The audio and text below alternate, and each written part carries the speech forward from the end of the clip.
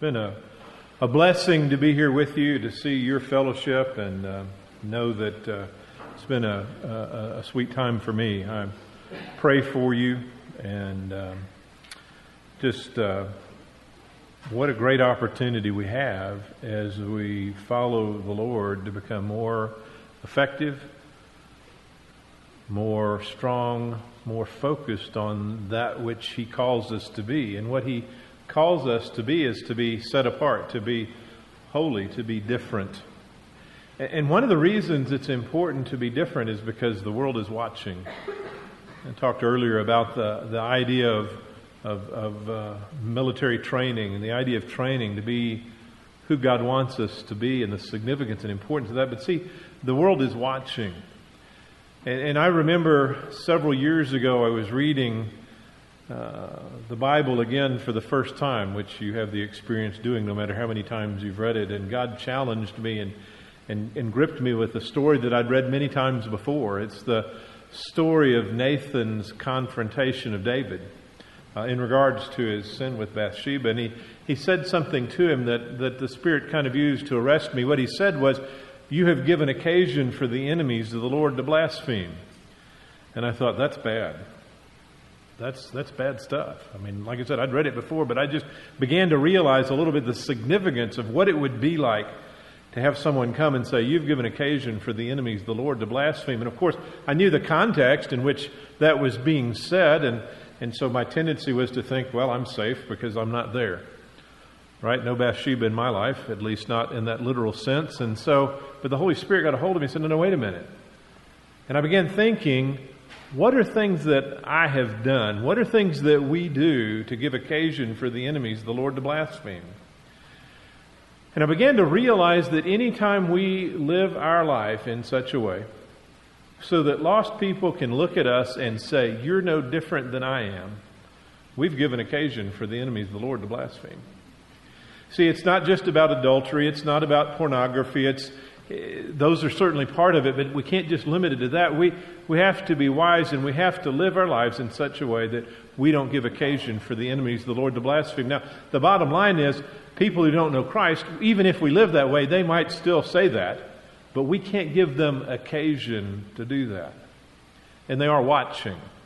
They're watching in the workplace. They're watching in your neighborhood. The story to me that just bore this out, and God pressed upon me the remembrance of this as I was thinking about this several years ago, was a number of years before that. We lived in Amarillo. And we just moved there, and after seminary graduation, I was a program administrator at a children's home. And as we were there, I went to go see a movie with my wife. And as she was inside, I was waiting outside in a line to buy overpriced concessions. And as I was waiting in the line, I was observing this 17-year-old boy who was working the concession stand. There were a couple of people in line in front of me, and they'd get up to the counter. He'd say, "What do you want?" $27 or whatever he'd say, but it was just that very, "What do you want?" That was it. And it wasn't how can I, it was, "What do you want?" Well, that's interesting. Well, I get up to the counter, and all of a sudden, the caffeine must have kicked in or something, because he changed. His affect changed. He started smiling. "Hey, how you doing? And how are things going?" He didn't say, "How are the wife and kids?" But, it's that kind of like, what? And I'm thinking to myself, what happened? And my first thought is, well, there's something about me he liked. And I quickly dismissed that, realized that wasn't it. And then I realized, what happened? I still couldn't figure out what it was. And I thought, well, maybe, like I said, maybe the caffeine did kick in.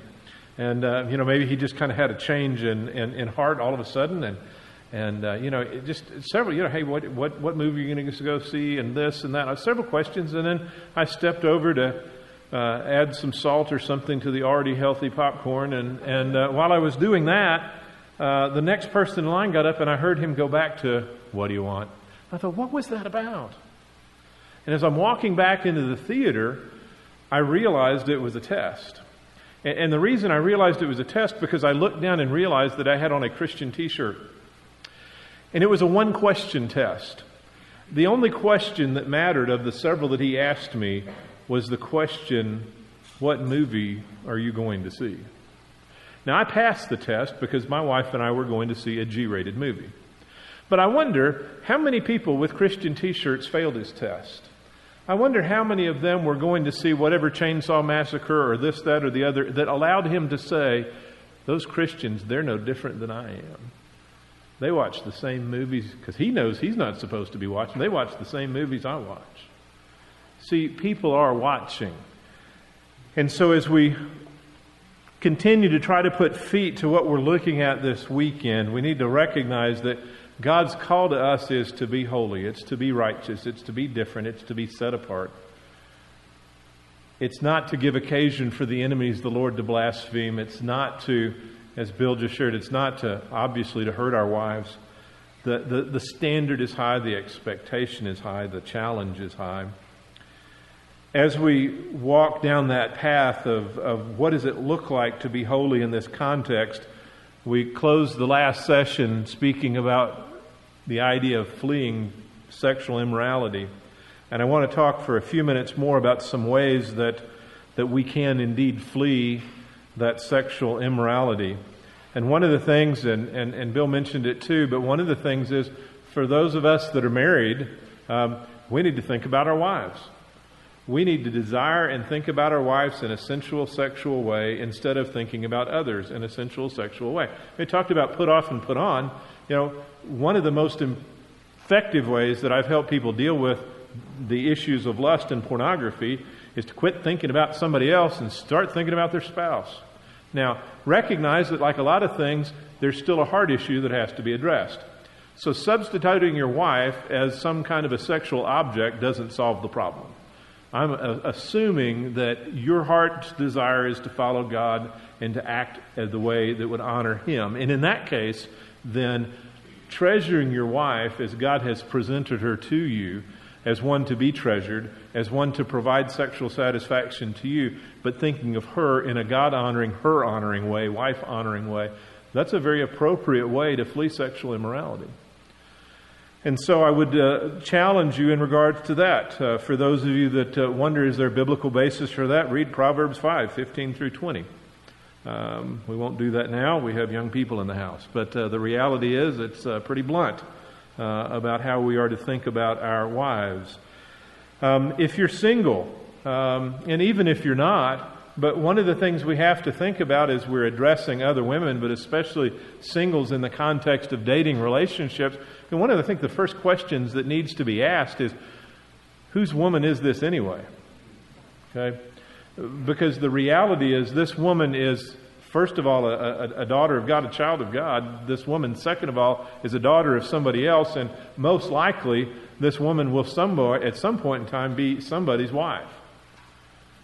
And the reality is that if you have sisters, or even if you don't, if there are women in your life and you're single that you respect, one of the questions you need to ask yourself is, what would I think about somebody else thinking about my sister, whatever, the way I think about that girl? And that may help you shut down and flee from sexual immorality as you put it in that context. Whose woman is she anyway? I had my wife had a friend growing up that she didn't date, but they, on occasion, she'd ride home from church with him or something to that effect. And he told her, and then he told me later, he said that the operating principle he worked on as a young man in regards to people of the opposite sex, and like I said, he didn't date my wife, but even those he dated, he said, I wanted to, because I didn't know if I'd marry her or not, he said, I wanted to be able to go to the man that she eventually married and say, if there had been videotapes, you know, it was back before we had the cameras we have now, but if there had been videotapes, VHS videos of the interaction I had with your current wife, you would have been able to watch them and you wouldn't have had any concern. That's an interesting standard. That's an interesting standard that he had, because he recognized the fact that there is this issue of authority, and there is this issue of this woman who you may be dating and interested in today is going to be somebody's wife, and quite possibly not yours. And so, whose woman is it anyway?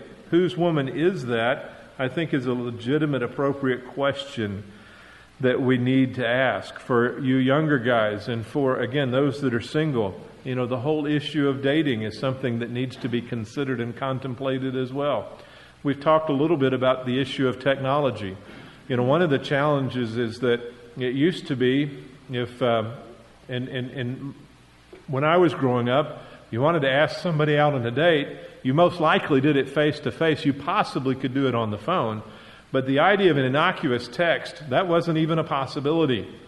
It's a whole lot easier to ask somebody out on a text than it is on the phone or in person. It's a whole lot easier to have a relationship with somebody of the opposite sex when you're single via text that steps over a line. See, the problem is, it's not like the line is clearly drawn. It's not like hey, if I say this or if I text this, it's in. Now, there are some things that you could obviously know that on. The sexting and those kinds of things, gosh, that's not appropriate. But in regards to those little fishing expeditions that we sometimes go on relationally, that's where we have to step back and say, is that appropriate? In the context, what? In the context of the Corinthians passage of fleeing sexual immorality.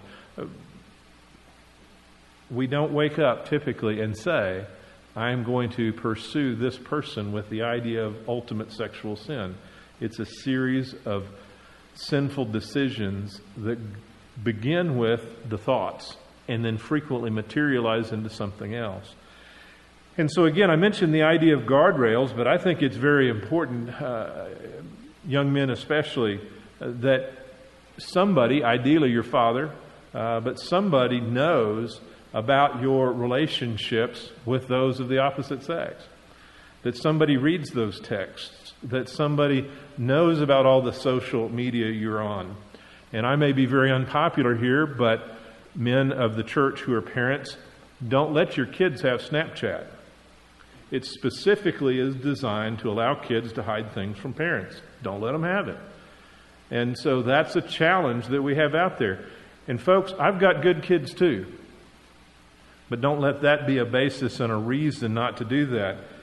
The challenge that we have is, how do we help each other in this context of living a life in such a way that we bring glory and honor to God?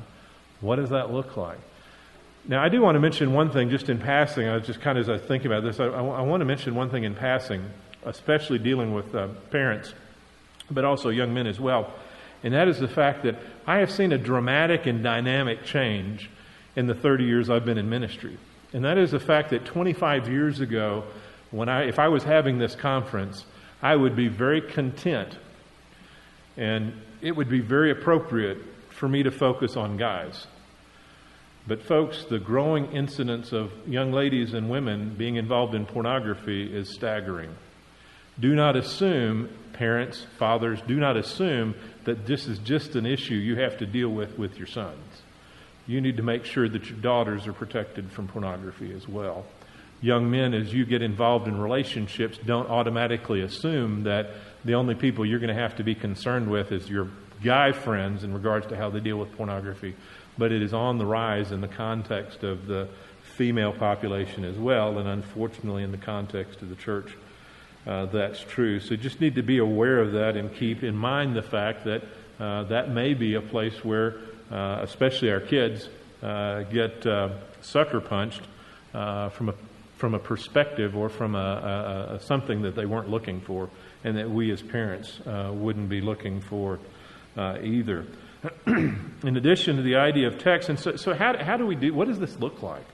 I think what this looks like is that a lot of times we take this accountability idea and make it too formal. Again, kind of what Heath was saying about accountability early versus late has double application. But one of the applications of early versus late is, rather than after, like I said this morning, rather than after the cows get out, let's shut the gate beforehand. And so what does that mean? That means in being involved in our family members' decisions, being involved in accountability for them in regards to their access to technology, what they're using, how they're doing it. My kids know that I'm going to read their texts and I'm going to check their phones, and it's not their private property, and even if they pay the bill, they live in my home, I'm going to look at it. They don't know when I'm going to look at it. And do I think for a minute that they can't outsmart me? No, I don't think for a minute they can't outsmart me. I'm probably a little bit ahead of where Dale is in regards to technology, but not a whole lot. And so the reality is, no, I have no doubt, and it has happened once, but it's interesting. The one of my young men who did the workaround, I didn't find it. The Lord helped me to see it. And so no, I don't for a minute think that that's going to absolutely protect my kids from accessing pornography or texting inappropriate. No, I don't think so. However, I do think if their heart's right, that it's going to help them stay accountable.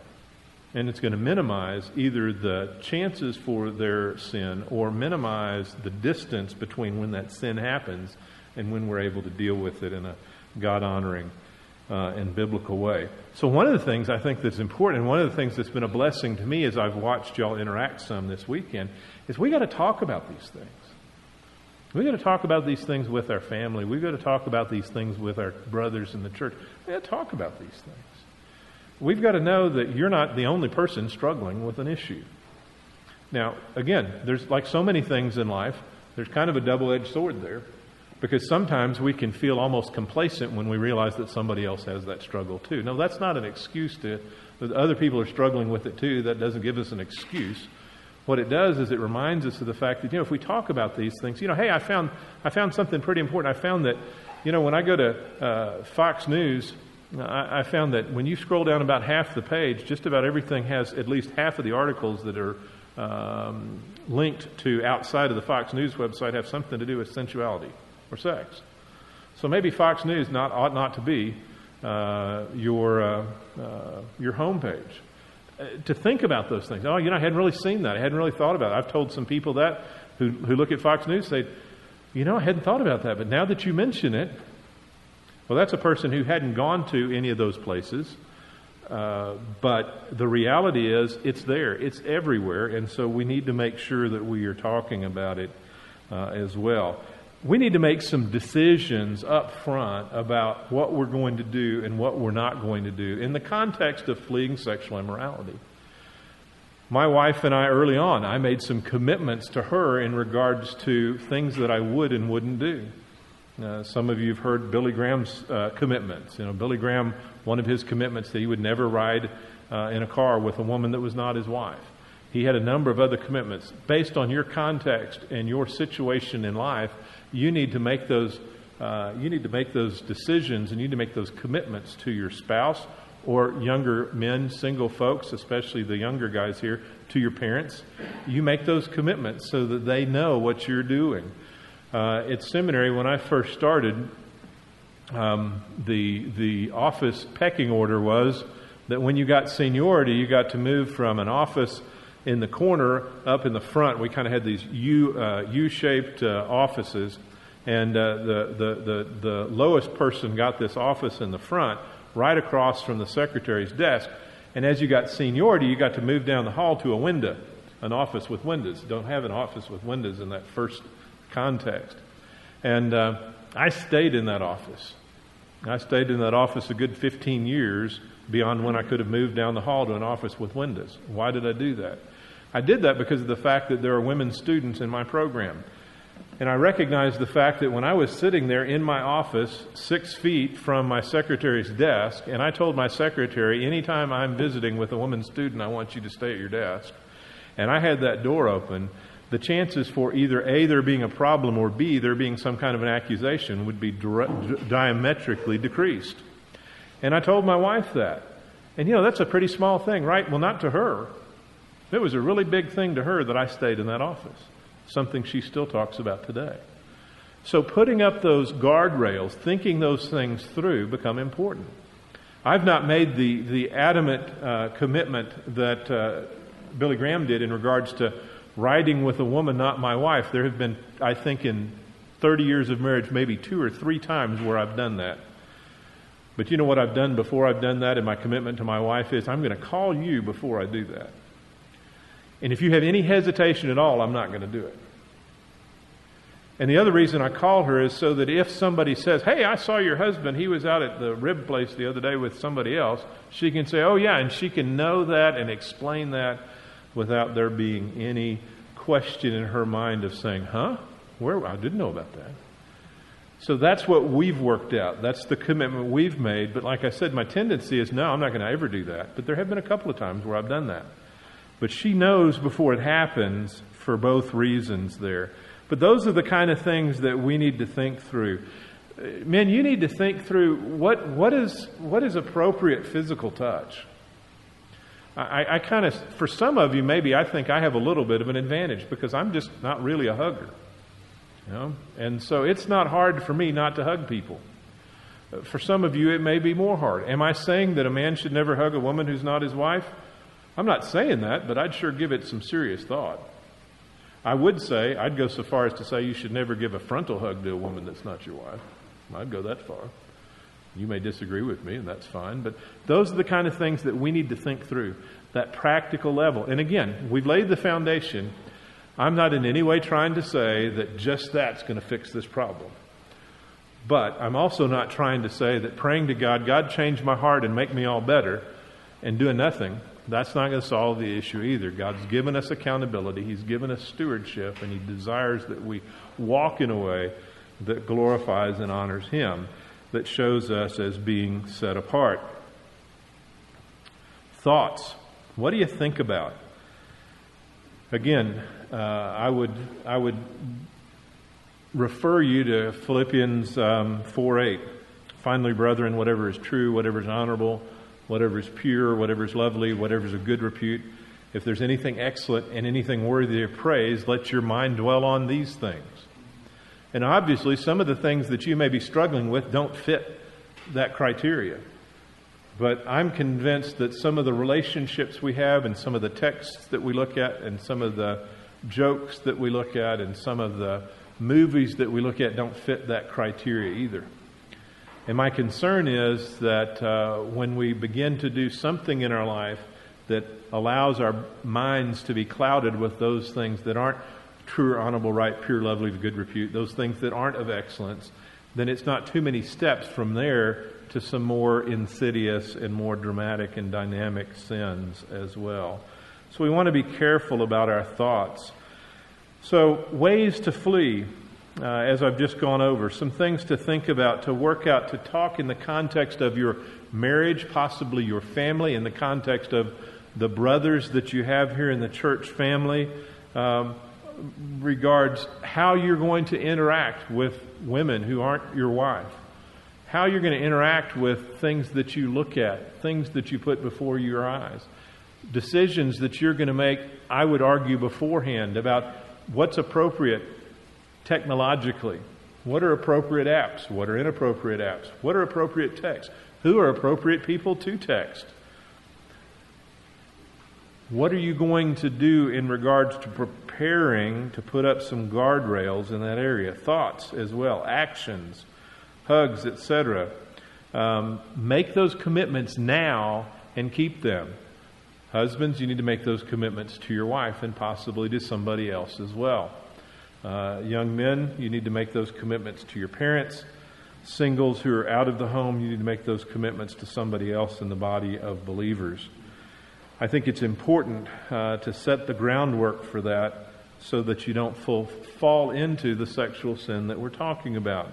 Now, some of you are thinking, gosh, I wished I'd done that 10 years ago, because you're at a point where the cows are already out. So what do we do in regards to that? Where do we go from here, specifically in the context of God calling us to holiness and giving us hope? And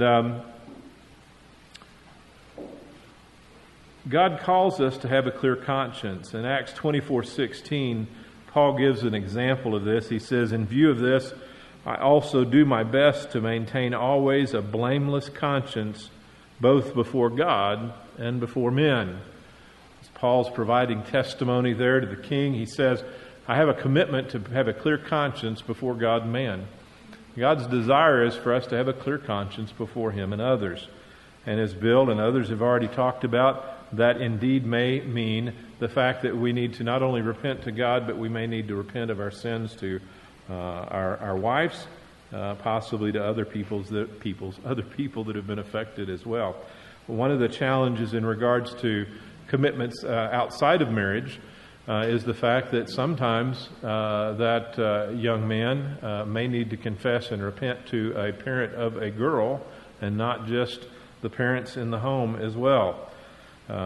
We have had the opportunity to deal with that with one of my sons, and an important aspect of repentance that you don't want to leave behind in regards to, we started with guarding your heart. Well, I'm going to emphasize the fact that I think Proverbs 4 calls us not only to guard our heart, but I would argue by implication calls us as men who are to be leaders to guard women's hearts as well. And especially in those dating relationships, it's very easy for young men not to guard that young woman's heart. It's also very easy for us not to guard our wife's heart. It's not just a young man's problem, but another biblical basis and challenge for us as spiritual leaders in the context of the home. So that repentance issue. Well, let me tell you that in counseling, one of the things I talk to people about whenever I'm counseling someone and I'm bringing them to a point where they need to go and confess their sin and repent to somebody else, and when I'm teaching students how to counsel people in those contexts, one of the things I say is that you need to connect the dots. Because you can have somebody sitting before me, I can have somebody sitting before me for counseling, and they can be convicted, and they can know that they need to go confess and repent, and I can say, go confess and repent, and they can go and do just about anything but confessing and repenting. The challenge is, according to 2 Corinthians 7, is that there is a sorrow, a godly sorrow that leads to life, and a worldly sorrow that leads to death. And one of the things that's most important as we think about the idea of confessing our sin, not just sexual sin, but any sin, is that we recognize that we're not just saying, I'm sorry. In fact, I challenge married couples to kind of delete that phrase from their vocabulary, because what does that mean? Are you sorry you got caught? Are you sorry you're causing trouble? Are you sorry you hurt her? I mean, what does that mean? If, however, you say, I've sinned against you in the following way, will you forgive me? It's very clear what you're saying at that point in time. But there still needs to be assistance given, because the tendency is either to frequently minimize the sin or maybe expand the sin. Or when I challenge people to go back, I want you to show me in Scripture what you're repenting of. Show me that perspective of what you're sinning. Or show me the biblical perspective of how what you did is sin. And a lot of times they'll come with 527 verses. But it's not real effective to go to somebody and say, I've sinned against you in the following 527 verses. Will you forgive me? So helping folks come together and work through that. And then what I typically do in the context of a counseling setting is I say, okay, so how is this loved one going to respond when you do this? Well, they're probably going to do this. And so I'll do role plays with them. And I'll say, are there some other ways he may respond or she may respond? And they'll say this, this, and this.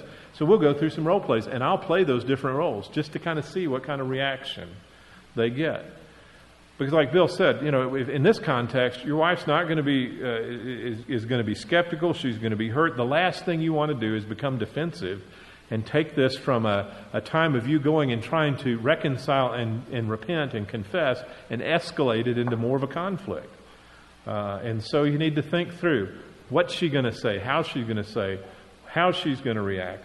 And so my counsel to you at this point in time is, if there is sexual sin that you need to confess to your wife, before you do that, sit down with one of the pastors or leaders in your church and receive counsel about the most effective way to do that. We need to be shepherded through that process. That's a process, not just confessing sexual sin to our wives, which is kind of like the ultimate, but the idea of confessing sin to just about anyone is a process we don't have much experience at, and most of us haven't been taught well how to do. And it can have some negative consequences as well. So you want to have somebody help you go through this process. You want to have somebody shepherd you through this process. And sometimes that person may be with you in the midst of this. They may be close in case there's a challenge or there's a problem. And for those of you that are leaders, I would say as well, even as Bill said, I think we need to, your perspective is not at all how your wife responds. Your perspective is what you do. But sometimes there are wives that respond in inappropriate ways. In regards to issues of forgiveness, they respond based on feelings, those kinds of things. Somebody needs to shepherd the wife through that as well, and it can't be you. Bottom line is, if your wife says, I'll never forgive you, what do? Well, you live with her in an understanding way, and you love her as Christ loved the church. That's what God calls you to do. And that's what you do. and you continue working getting the log out of your eye. But that doesn't mean that she gets a pass because of the significance of your sin. Somebody needs to love her enough to come alongside her and speak the truth in love to her as well. And it's not going to be you. But recognize that is something that may need to be addressed in the midst of this. That's why it's important to have that shepherding component as well, because that person in that leadership role will have some wisdom about, hey, maybe this is something, not just an issue of initial shock and time, but this is an issue that needs to be addressed with her, and know who the one is to do that and how to address that as well. So, one of the things I mentioned this morning I wanted to clarify too was when I mentioned wife being an accountability partner. Let me just go ahead and clarify what I mean by that is, and again, this is where that shepherding comes in, is assuming that a man trying to honor God is confessing and repenting and is trying to live with his wife in an understanding way and love her as Christ loved the church, and his focus is right to the best it can be, his heart is right, and he's trying to live out a God-honoring life before her.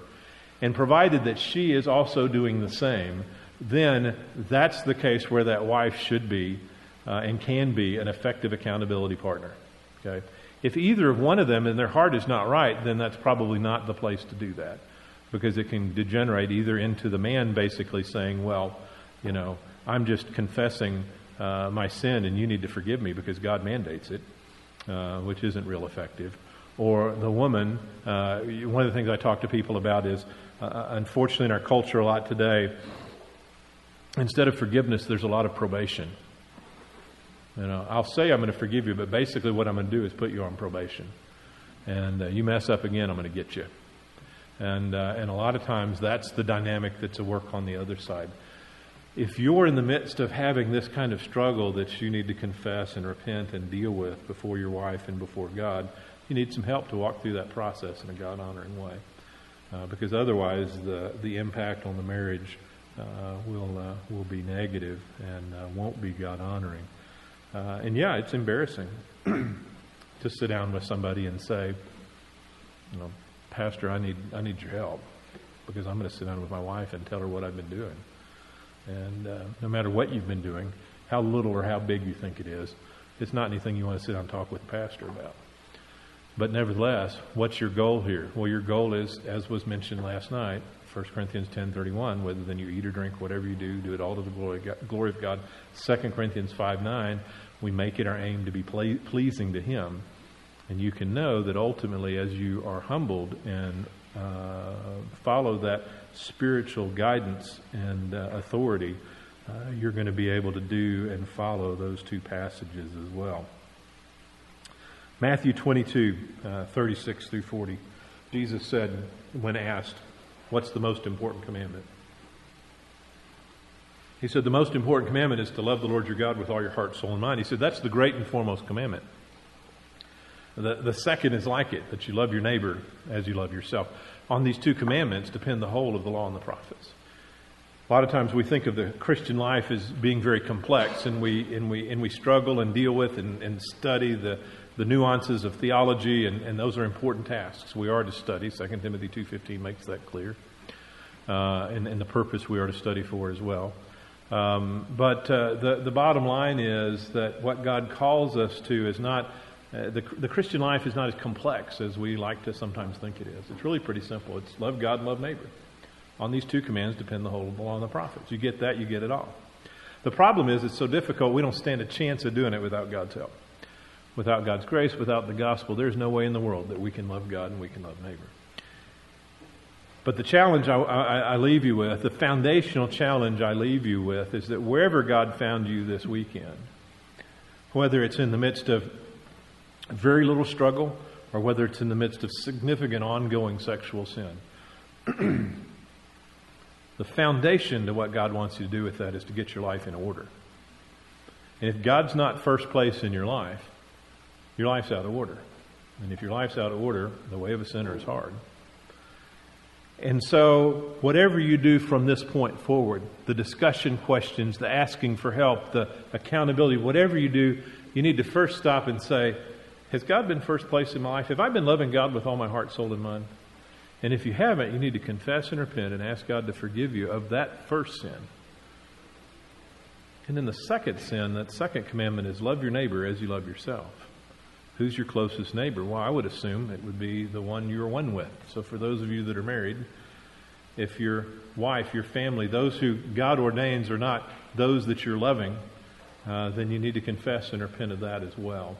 And then upon that foundation, upon a recognition of what God calls us to, of loving Him first and loving our neighbor, upon that, you can begin to address and deal with the walls or the roof that have been falling in or falling down in the midst of the challenge that you have.